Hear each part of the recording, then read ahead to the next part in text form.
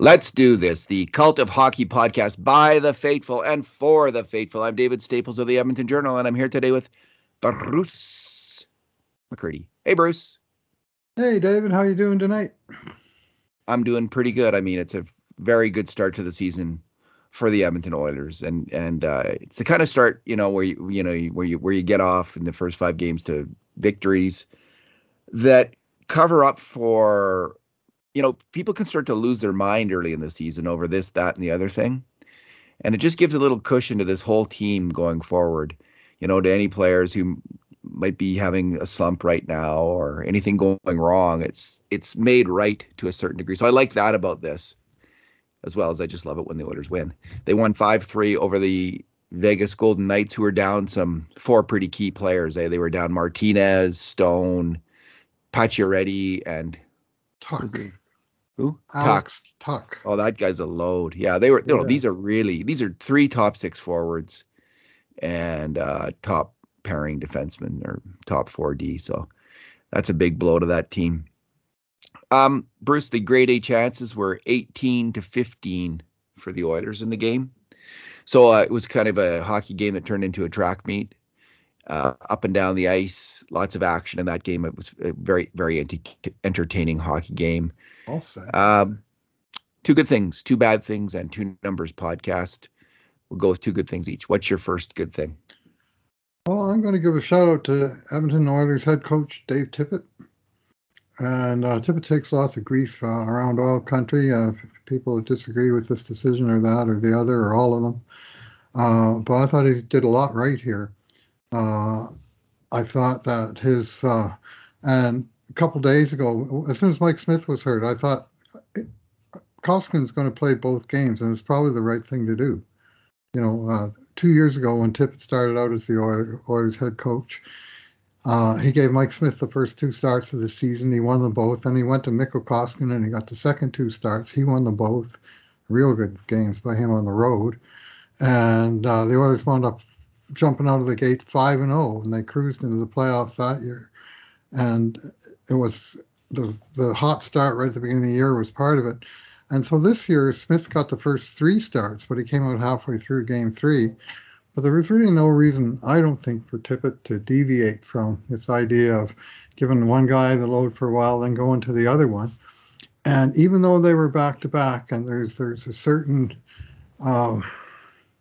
hard law out there in some faiths that thou shalt never start thine backup netminder in back-to-back, or thine same netminder in consecutive games seems to be the rule. But Mikko Koskinen was well rested. He was sharp. He played well, and when he finally got back into the net after a very good training camp, and it was a big game, and there was no reason to take him out, and it turned out to be the right decision. Mikko had another strong game tonight, fought through a lot of stuff, took a few hard shots, had a lot of traffic, faced 39 shots and a ton of zone pressure, and he stood tall, as Mikko is wont to do. So that was one thing. I really liked his wholesale lineup changes. Such as were available to him to get all 3 guys who didn't play last night into the team tonight and playing a role, and each, I think, did contribute to Edmonton's win. Those being Chris Russell, Colton Sevier, Tyler Benson, who got into the lineup. And I just thought the timing was good. And I talked about this a little bit on the TV too, but they were saying what I was already thinking. You're going to stay in Vegas for a couple of days now. You're going to celebrate 5-0, and you're going to celebrate it as a team. And you know what? Every single guy that's there is part of the team and has contributed. Even Stuart Skinner, the one guy who didn't start the season with the team and got called up, but he did play a role. And all the other guys played one of the last 2 games where they went 2-0 on this short Midwestern road trip.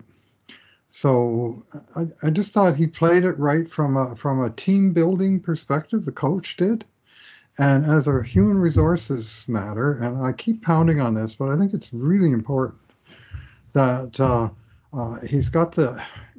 he should have his team, I think, tight already. And there's it sounds like they are, looks like they are. And this business of getting each guy involved and contributing, that fourth line with Sevier, Benson, they had a shift tonight with 3 or 4 minutes left and a 1-goal lead. Like, it wasn't like they were locked to the bench for the whole third period. They weren't. They didn't play a huge amount, but they played and they helped.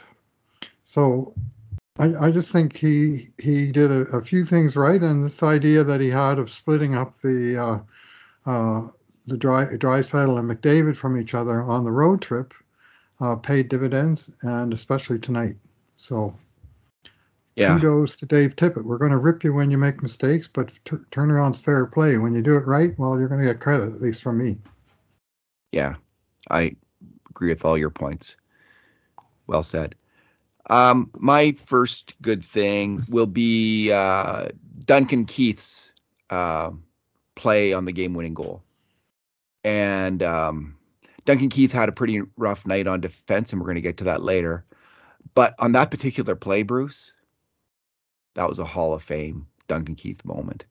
That was it reminded me so much of Nicholas Lidstrom, another defenseman who did that constantly, would pick off a pass in the neutral zone and immediately get the puck going in the other direction. So that's what Keith did on this play. He picked off, he's at his own blue line. He steps up to pick off the pass. He reads the play completely, picks off the pass, and in the same motion puts a perfectly timed pass ahead, leading Zach Kassian and breaking Zach Kassian for a breakaway and the winning goal. It was a fantastic hockey IQ play and a fantastic physical play too, because to execute that pass that's not an easy thing. You have to have an incredible hand-eye coordination and ability to do that. So not a perfect, probably Duncan Keith's worst game so far of the 5 that he's played for the Oilers. I'm guessing the game grades will reflect that. But what a play.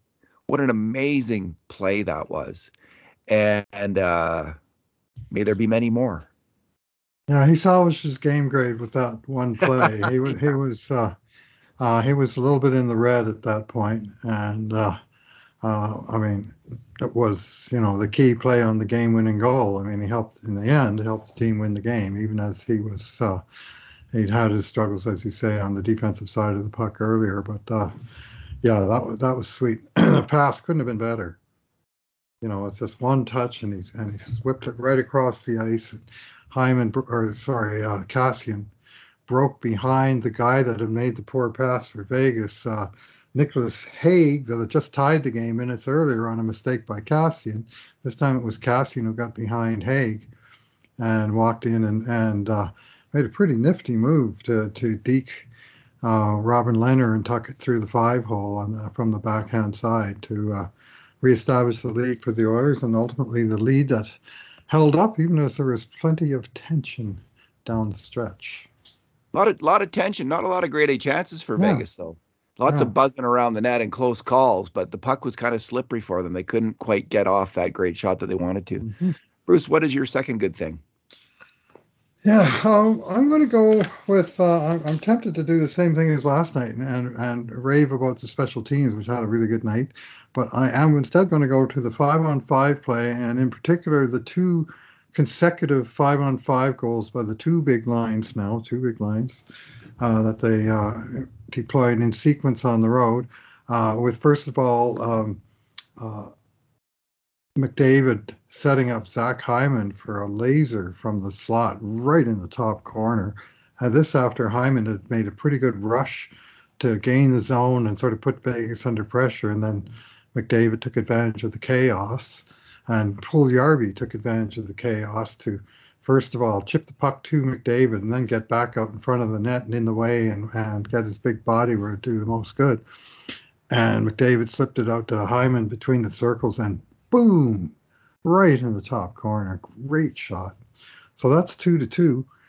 And then just, I think it was 72 seconds later, the other big line with Yamamoto, Nugent Hopkins, and Draisaitl got some pressure on, and there was an outside shot and a little bit of a sloppy rebound from Lehner, and Pietrangelo couldn't really handle it, and Nuge swooped in and found the puck in the slot and immediately slid it over to Draisaitl in his favorite spot, bottom of the right circle, and he banged it home. And just like that, it went from 2-1 Vegas with really the Golden Knights in the ascendant to 3-2 Oilers. And Vegas spent most of the rest of the game chasing. That was a real turning point in the game, and it was the two lines in sequence this time. First McDavid, then Draisaitl, each lighting the lamp and turning a deficit into a lead. And it was a huge turning point in the game. Yeah. I was trying to think of who Hyman reminded me of that shot. I was thinking Mike Bossy, but it wasn't quite a Mike Bossy goal because Bossy would wrist it in. It was more like a Brett Hull, where you get in that sweet spot. You get in that sweet spot, and did he ever kill that puck? Did he ever drain it? This is too much to hope for. These 2 games in a row where he is, this year he's putting a top shelf where Mama keeps the cookies here. And it's not going to continue. Like, I can't imagine he's going to keep sniping like this, but this is really sweet. 4 goals on the road trip for Hyman. Yeah, like if he stays healthy, he's a tremendous hockey player. And I can see why he should be on the Olympic team. Like, this guy's a solid 2-way hockey player, does so much right, physical player, and can really make plays. I mean, I was hoping he'd be good. I never thought he'd be this good, honestly. Like even when he played so well against Edmonton last year, he really stood out in those games. I thought, oh, this is a very good hockey player, but this is kind of next level stuff. The offensive plays he's doing, and he was playing with very good offensive players in Toronto as well. Right. But maybe I just didn't notice it, or maybe he's just getting lucky here. But these are some pretty sweet snipes. He got a little lucky on that first goal, but he got lucky. He made his own luck to the point that he got down and dirty where the action was. Yeah. And went right into the blue paint after the puck, and it hit a couple of skates and hit his skate. And I think it hit William Karlsson's skate when it was over the goal line by about 2 inches. And that was the furthest thing from a pretty goal. But there was some good work on the play to get the puck into such a dangerous position. And because Hyman was working his butt off in a place where he could do some damage, it wound up being a goal. And so credit, 2 very different kind of goals for him. One an absolute hard work grunt goal, and the other one a wicked snipe. The grunt goal is the kind of goal I expected from Hyman, right? Yes. Like that's exactly what I thought we'd get, but I wasn't expecting these other goals. Maybe he scored a lot of goals like that in Toronto. I don't know. Bruce, my second good thing is the power play. The Oilers had 18 grade A chances, as I mentioned earlier. 9 of them came on the power play, 8 of those in a sequence in the second period that lasted about 3 minutes or so, where they just were peppering, absolutely peppering the Robin Lehner with shots. I mean, Draisaitl with a great shot, Draisaitl with a one-timer, Draisaitl with a one-timer, David with a one-timer, Draisaitl with a one-timer, Hyman with a jam play at the net. So it was quite an incredible. Let me just see if I got them all there. I might have missed a couple there. Yeah, one of them. McDavid had the open side, and he rang it off the very inside of the goalpost, went right across the goal line and out the other side. It was like a millimeter from being a goal.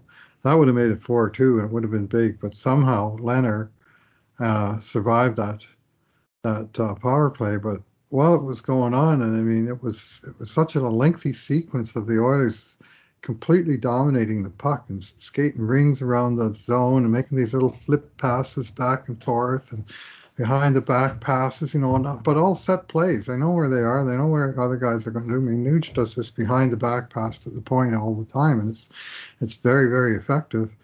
And I was saying to Hannah that, they should start playing Sweet Georgia Brown here. It's like the Globetrotters out there, when Curly Neal gets the ball and he starts dribbling around and nobody knows how to stop the guy. And it was, but the whole team was just cycle. And, about every 10 seconds, dangerous shot on net. And it's not like they're just wasting away the clock on the perimeter. They're creating constantly. It's fabulous to watch.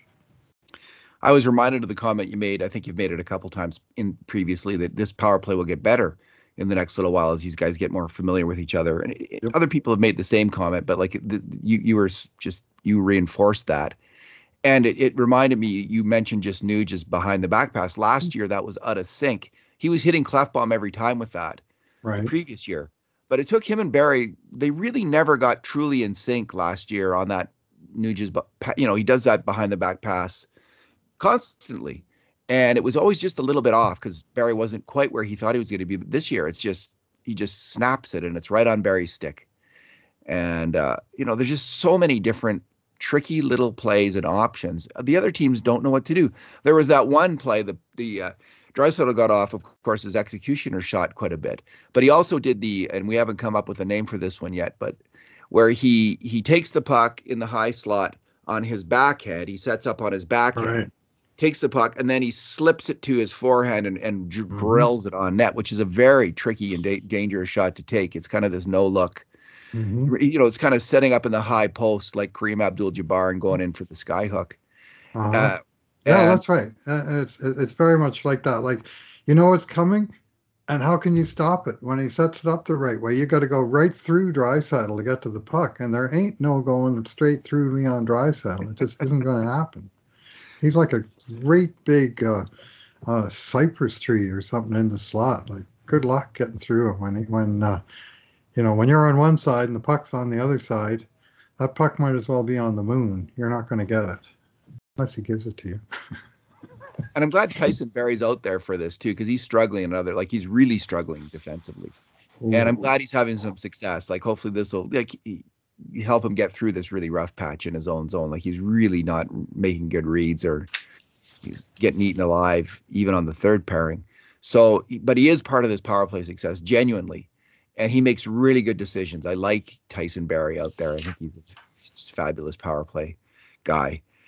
All right, Bruce, let's move on to our bad things. Yeah, I'm going to point the finger a little bit at the third line tonight for their defensive play. They got burned for 2 goals against, and the forwards were significantly at fault on them. One came early in the second period when Ryan lost a face-off, and Foegele didn't get out to the point shot, and it got tipped, and Ryan allowed the shot tip in front. And then there was the one in the third period that we officially graded a grade B chance, where Nicholas Hague fired. It was like 100-mile-an-hour fastball that he just blew past Koskinen from. It was a long ways out, but it was an absolute cannon from the middle of the slot with nobody around him. And nobody was around him because of a number of things that went wrong. First of all, Zach Kassian icing the puck when he really didn't need to. Derek Ryan losing another draw in the defensive zone. And Kassian got tied up. And Foegele, he was shading to the point man on his side, but when the puck went to Hague in the middle of the ice with nobody around, I thought Foegele really needed to sell out there and identify that, the guy in the middle of the ice is a lot more problem than the guy near the boards. And he didn't. And so, just basically a collection of small mistakes. But when you get a string of them where 2 or 3 players, even if they're forwards, make mistakes on the same play, a chance can result. And sometimes that chance will wind up in the back of the net. So I like the line overall, and they redeemed themselves by scoring the winning goal. But they need to pick up the defensive play a little better than it was tonight. And the possession numbers kind of support that they spent too much time in their own zone. Kassian took a really stupid penalty too in the third period there. That was ridiculous. Like, what was he thinking? Hooking the guy. So, I mean, I think it was Foegele who might have got the breakaway anyway, but geez, it was very marginal, but it was not, he just didn't need to do that. It was a penalty. To do that. Yeah. He just kind of stuck his stick where it didn't belong, and he got caught. So, yeah. My bad thing tonight was Duncan Keith's defense. We hadn't there was real concerns about his defense coming into the year. Reports out of Chicago that he had slipped. And I hadn't seen it so much in the first 4 games, but he did have some troubles tonight. Defensemen will have troubles, but he made 4 major mistakes on grade A chances against, which is a really high number at even strength for a defenseman in a game.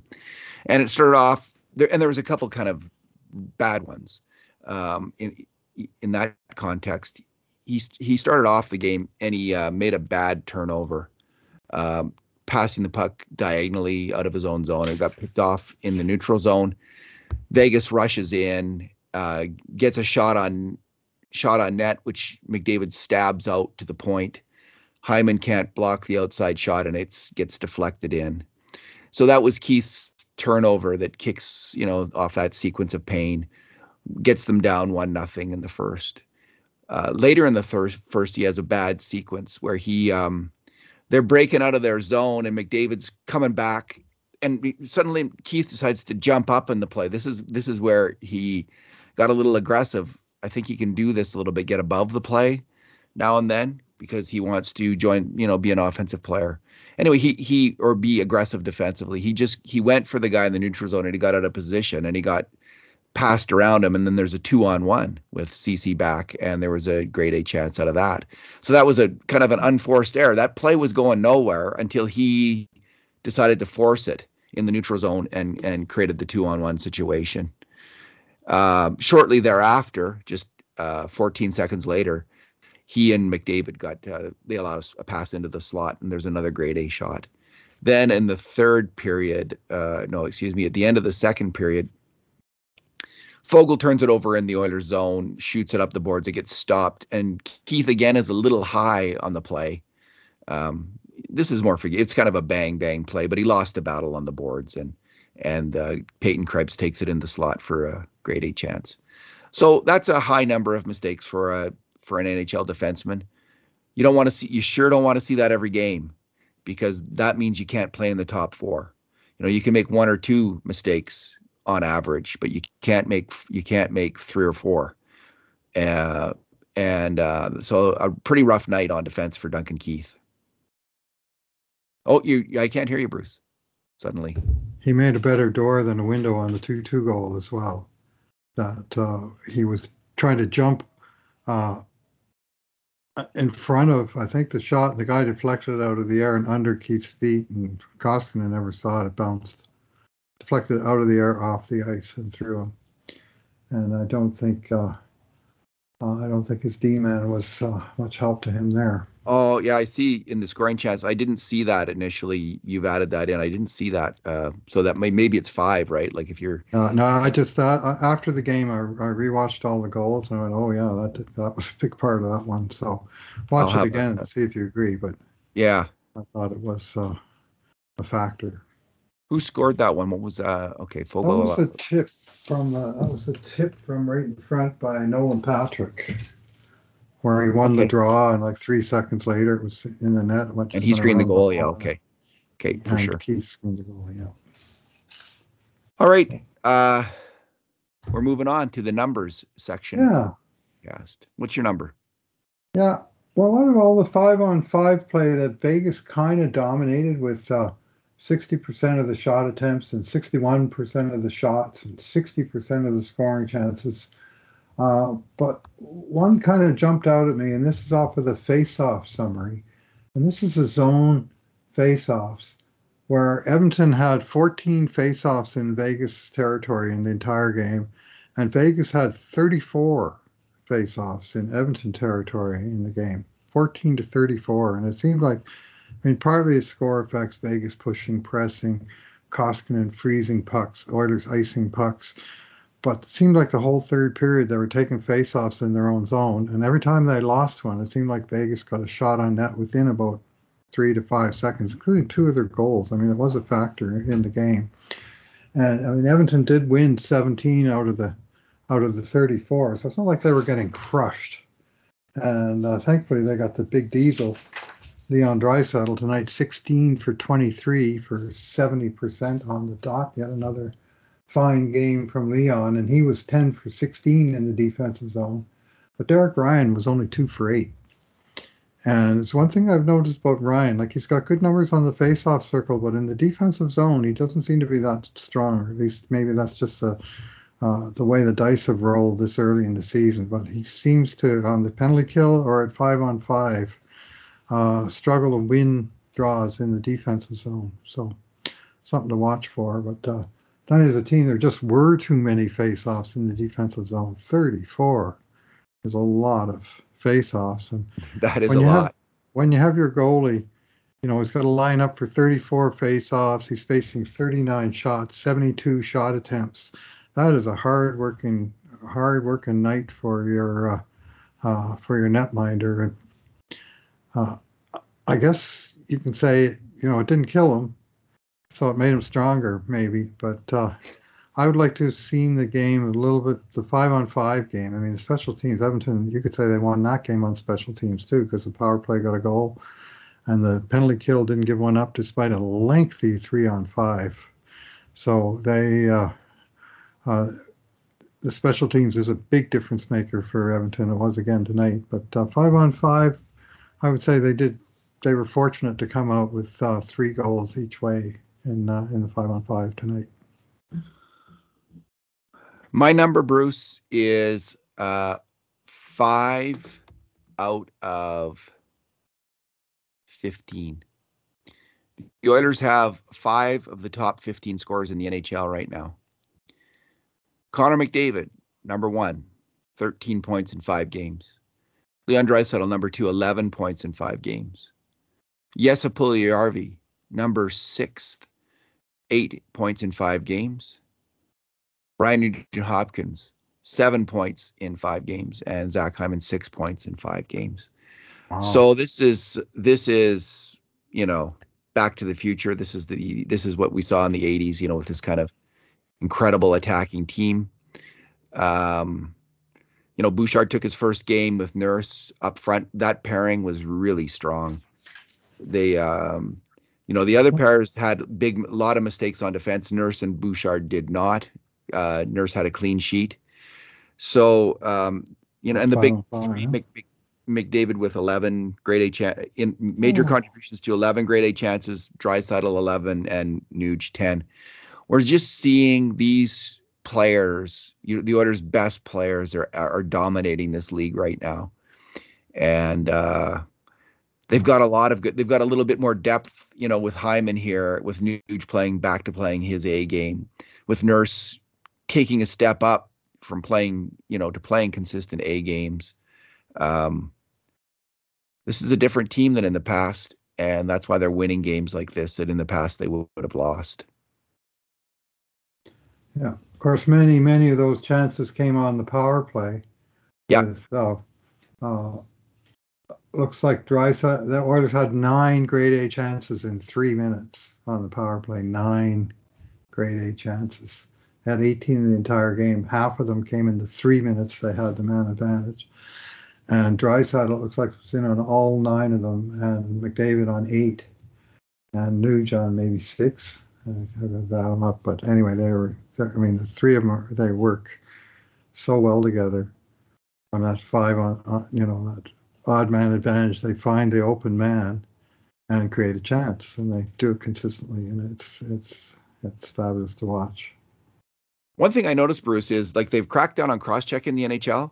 They're starting to allow a lot of interference.